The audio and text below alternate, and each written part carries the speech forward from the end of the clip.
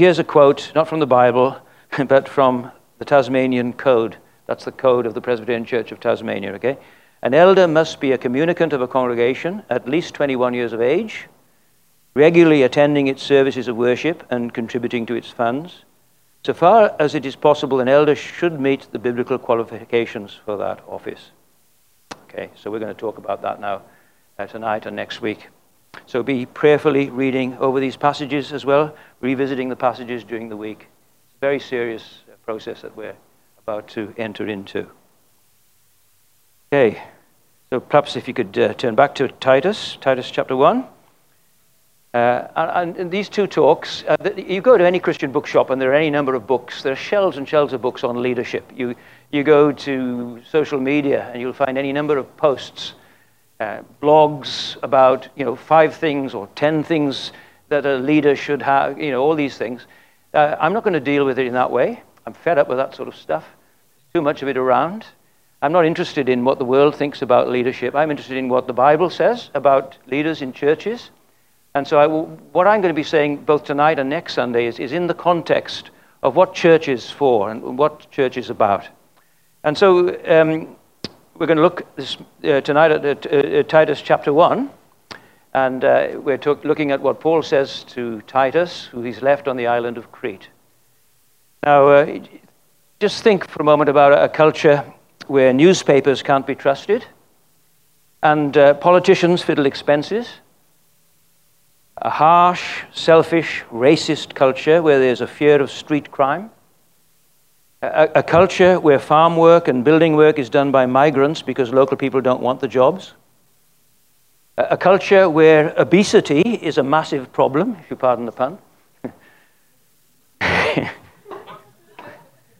Well, that's how it was on the island of Crete, according to verse 12.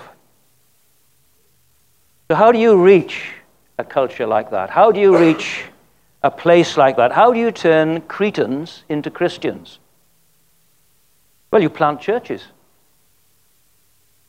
How do you change an island like Tasmania? You plant churches. That's the vision of Vision 100. That's the vision of our churches that have been planted here in Hobart. We want to see a multiplication of gospel churches in Tasmania. Crete is just a tiny little island in the Mediterranean Sea. It's a fraction the size of Tasmania. And yet, according to Homer in his writings, and this might be an exaggeration on the part of Homer, there were 100 cities, 100 centers of population on that tiny little island.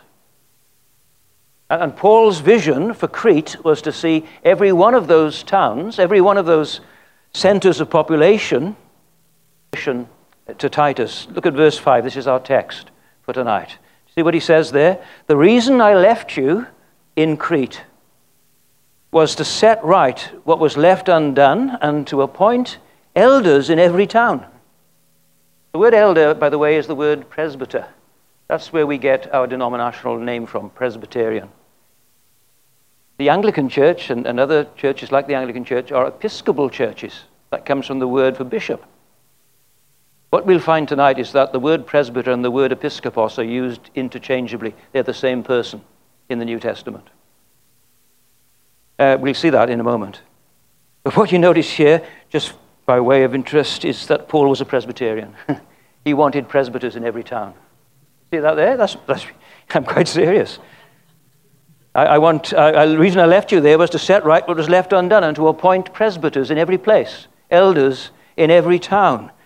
That's interesting, isn't it? Because what for us is little more than a denominational distinctive, for Paul is a missionary strategy, a missional strategy. Elders in every city, presbyters in every place. And this is so not only in Crete, but everywhere Paul went around the Mediterranean. That's what he was up to. We call it the Pauline cycle. Doesn't mean he went around the Mediterranean on a bike. What it meant is that he would go around preaching the gospel, people would be converted, he'd gather them into congregations, and then he would retrace his steps. Sometimes it took 18 months to 2 years before he got back, but he would go back to those congregations that have been gathered. That's Presbyterianism. That's what we're a part of. In this case, he delegates the job to Titus. The reason I left you there, he says, so that you might appoint elders in every city. Now, I don't want to be cynical about this.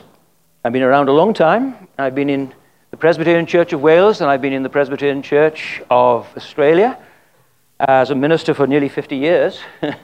I don't want to be too cynical, but it doesn't sound like a very good idea, does it? So often in the Presbyterian Church, it's the elders who hold things up and stop things from happening. Obstructs vision. Now, we don't want elders like that. We've had far too many of them in the past, and I'm talking now about the more far distant past. We've had far too many people like that in leadership. What ought to be our glory, as a Presbyterian church, what ought to be our glory has actually become our shame, historically speaking. Because all too often we put the wrong people in leadership for the wrong reasons. And we must never make that mistake again, especially when we start new congregations.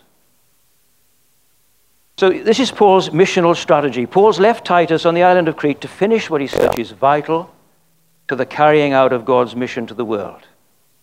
So we need to give attention to what Paul says here about leaders, because we're about to start that process of looking for new leaders, extra leaders. Now, where do we find them? And what do they look like? How do we recognize them? Where do we find them? Well, they don't just sort of turn up. They don't just drop down from heaven. They don't just appear from nowhere. You may wonder what those chocolate chip cookies are doing up there on the screen, but I was at a conference a year or so ago and hearing a guy called Mez McConnell, who's a church planter in Glasgow, speak about raising leaders. And he used this illustration. I think it's a good illustration. He says, you know how to make chocolate chip cookies? You mix the dough, and you put the chocolate chips into the dough, and you put it into the oven, and the dough rises, and you end up with a cookie which has chocolate chips that have been raised up. Some are on the surface, some are inside, and they surprise us. The point is, he said, you need the whole dough for leaders to be raised up. In other words, you have to disciple the whole congregation. You can't just scoop up a handful of chocolate chips. The gospel has to do its work in a church. The gospel has to do its work in people's lives. That's what Paul is talking about in the opening verses of this chapter. He's describing the environment in which leaders are raised up. He's giving us the context in which leaders emerge. Just look at verse 1. He tells us two things there in verse 1. Why are we here? Look what he says in verse 1. Why do we exist as a body of believers in this city? He gives us two reasons. For the faith of God's elect and the knowledge of the truth that leads to godliness. Let's just quickly think about those two things, first of all.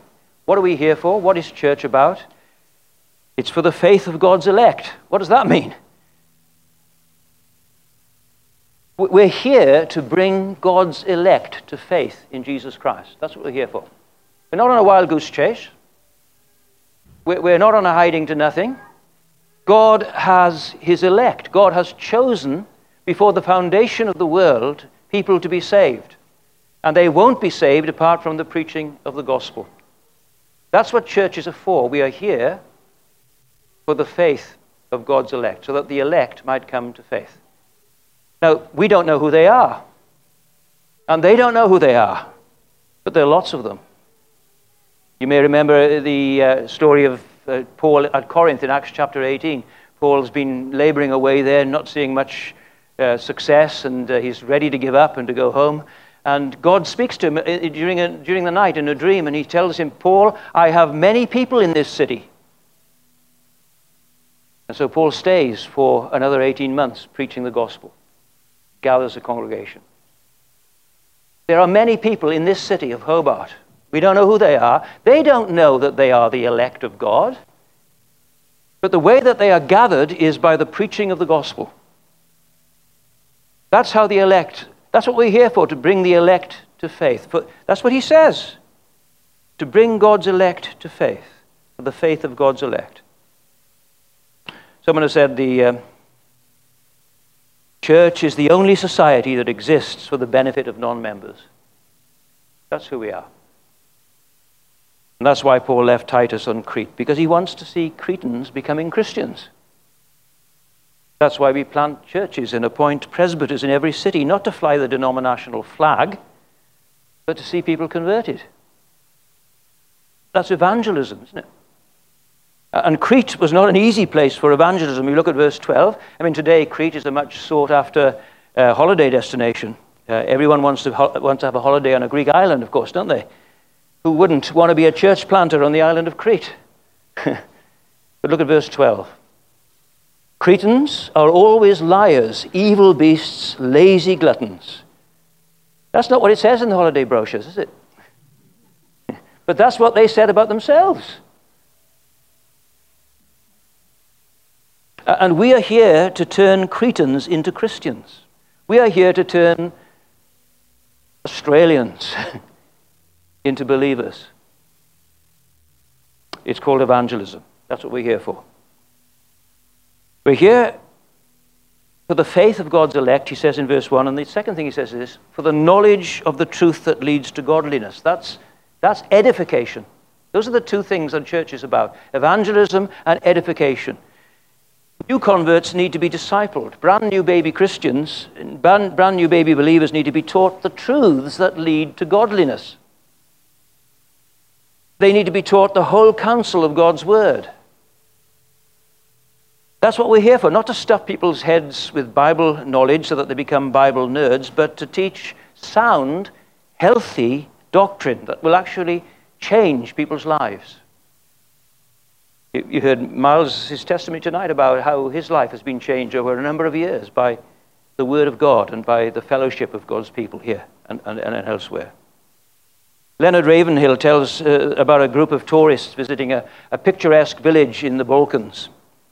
And they come across this toothless old peasant sitting behind a fence. And in a rather patronizing way, one of the tourists asks him, were any great men born in this village? Nope, said the old man.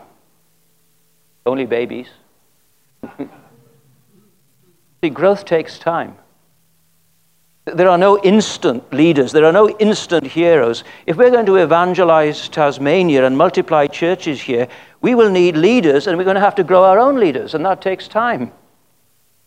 Where are you going to find godly leaders in a place like Crete? You preach the gospel to them, and you teach the new converts. You teach them sound doctrine. So they are compulsive liars. What do? You teach them the attributes of God. Verse 2, you tell them about the God who does not lie. They're evil brutes. The answer to every argument in the island of Crete was a punch in the face and a bloody nose. So what do? You teach them about the cross. You tell them about the one who shed his blood for them. The one who, when they hurled insults at him, did not retaliate. When he suffered, made no threats. Sound doctrine. They're lazy gluttons, big, fat, greedy slobs feeding their faces. That's what they say about themselves, pampering themselves, living selfishly. So you teach them the doctrine of the Trinity. You talk to them about the face-to-faceness of the Trinity. The Father face-to-face with the Son, and the Son face-to-face with the Father. You tell them about that God is other person-centered. You tell them that God is love. You teach them sound doctrine. And they might well say, well, you can't change us. This is our culture. This is the way we are. You can't change us. But, no, that's true. We can't change people. But the gospel can, you see. We need to have confidence that the gospel can do this. These truths, see what it says, lead to godliness.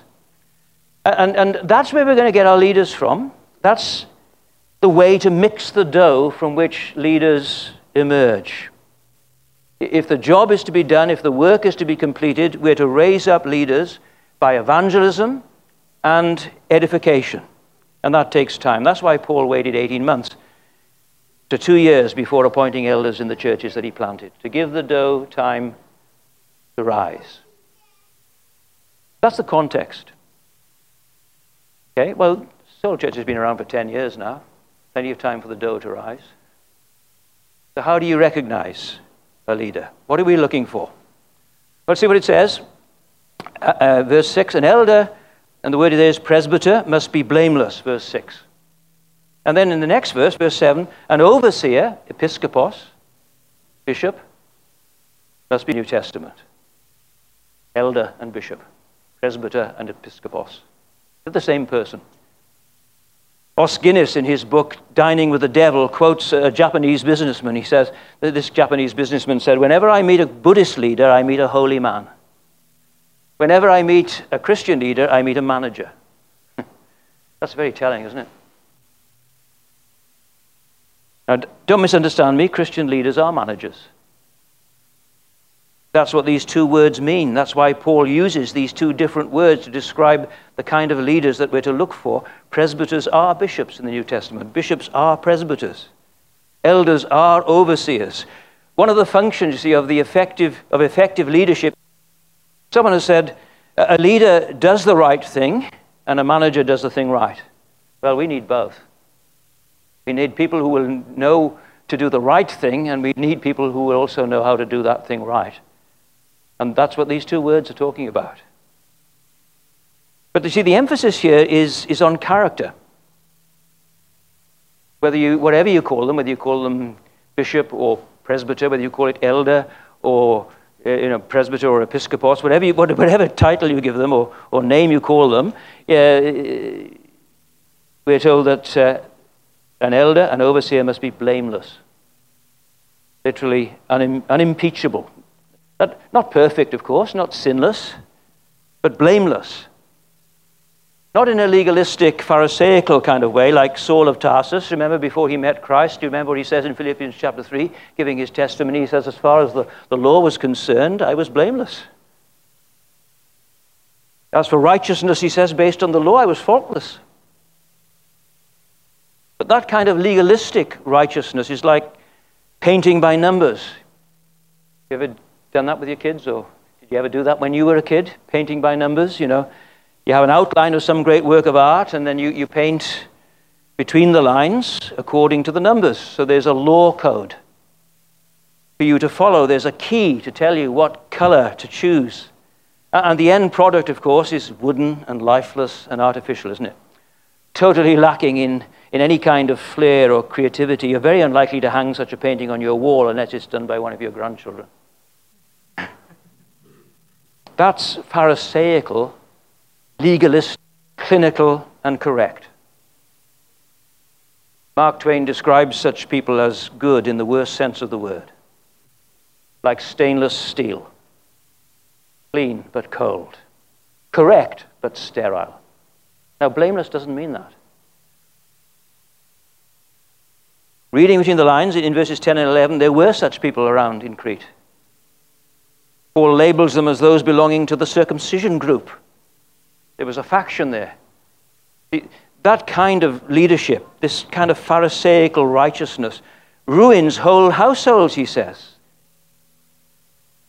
Christ plus destroys churches, wherever the plus happens to be. Legalistic righteousness forms factions. It divides and it destroys churches. It ruins whole households, he says. But the blamelessness we're to look for is not that kind of blamelessness. It's gospel holiness. It's warm and attractive, bubbling up from inside, rising out of your relationship with Jesus and the forgiveness of your sins. Now that's what we're looking for. But where do we look? I'm almost finished this talk, but there are three areas you notice that are mentioned here. If you're looking for leaders, we're told where to look. Three things. In verse 6, we're told to look into the home. In verses 7 and 8, we're told to look into the heart.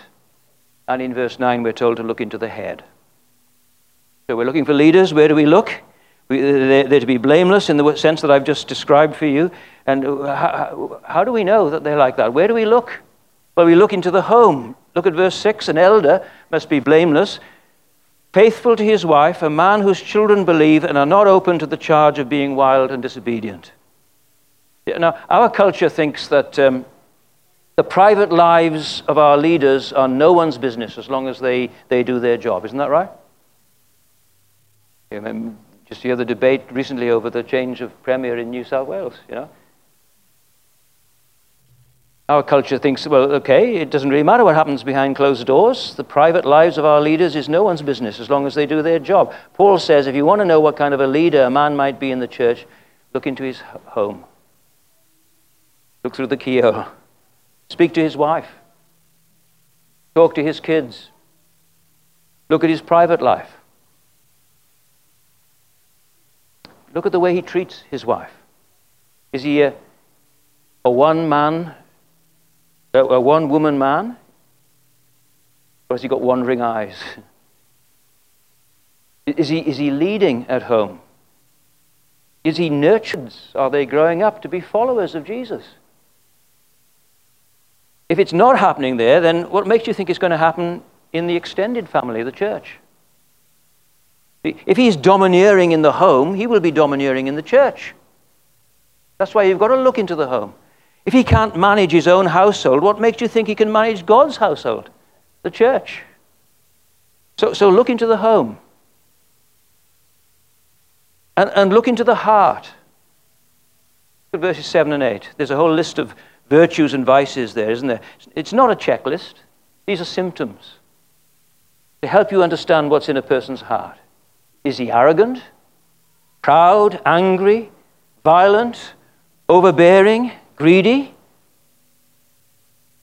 Or is he gospel-hearted? Is he hospitable, one who loves what is good, self-controlled, upright, holy, and disciplined? See, hospitable means, literally it means welcoming to outsiders and strangers, to non-Christians. That's what hospitable means. It means welcoming to strangers. Those are the sort of men we need to lead our churches. Not yes men, but men with yes faces. Chuck Swindoll, in his book Grace Awakening, tells the story about Thomas Jefferson. You may have heard this story before. The one-time American president. He and his men had to cross a swollen river on horseback. And a stranger asked the president if he would ferry him across. The president agreed without hesitating. After they made it across safely to the other side, one of the president's men asked the stranger, "Why did you ask the president to carry you across?" Shocked, the man said, "I didn't know he was the president. All I knew was that on some of your faces was written the answer no. And on some of you, the answer yes." He had a yes face. He had a yes face. Isn't that the kind of leader to look for? Isn't that what hospitable means? J.C. Ryle, in his book, Five Christian Leaders, gives the testimony of a wealthy woman in New York who was converted through Whitfield's preaching. No one who ever saw him, says Ryle, could ever doubt that he enjoyed his religion. Mr. Whitfield, she said, was so cheerful that it tempted me to become a Christian. Isn't that lovely? He was so cheerful. He had such a yes face. Those are the kind of leaders we want. That's what hospitable means. Not yes men, but men with yes faces. So look into the home, not in a nosy, kind of interfering sort of way, but prayerfully.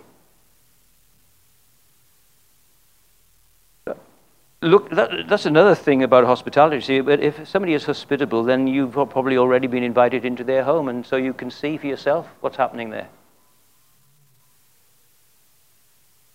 You can see the transparency. He's not someone different there than he is here. See? So look into the home and look into the heart, and then finally look into the head. Someone has said, a leader is a person with a magnet in his heart and a compass in his head. I like that.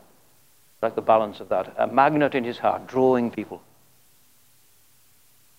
But with a compass in his head. And so you ask the question, is he a safe guide? Does he hold, that's what verse 9 asks us, does he hold firmly to the trustworthy message? Does he have well-formed convictions, not just opinions? You can change your opinions like you change your socks. But does he have convictions? Does he know what he believes and why he believes it? Look at verse 9. Holding firmly to the trustworthy message as it has been taught. This is the apostolic succession. It is the form of sound words that has been handed down to us. It is the faith once and for all delivered to the saints that has now come to us. That's the trustworthy message. Holding firmly to the trustworthy message as it has been taught, so that he will be able both to encourage others with sound teaching and refute those who oppose it. John Calvin said, a pastor needs two voices, one to gather the sheep and one to drive away the wolves. Now we need leaders like that. Men who have grasped the gospel for themselves and who are able to guard the gospel from false teachers and who know how to give the gospel away. That's the task that Paul gives to Titus, to find leaders like that. Men with the gospel in their heads and in their hearts and in their homes.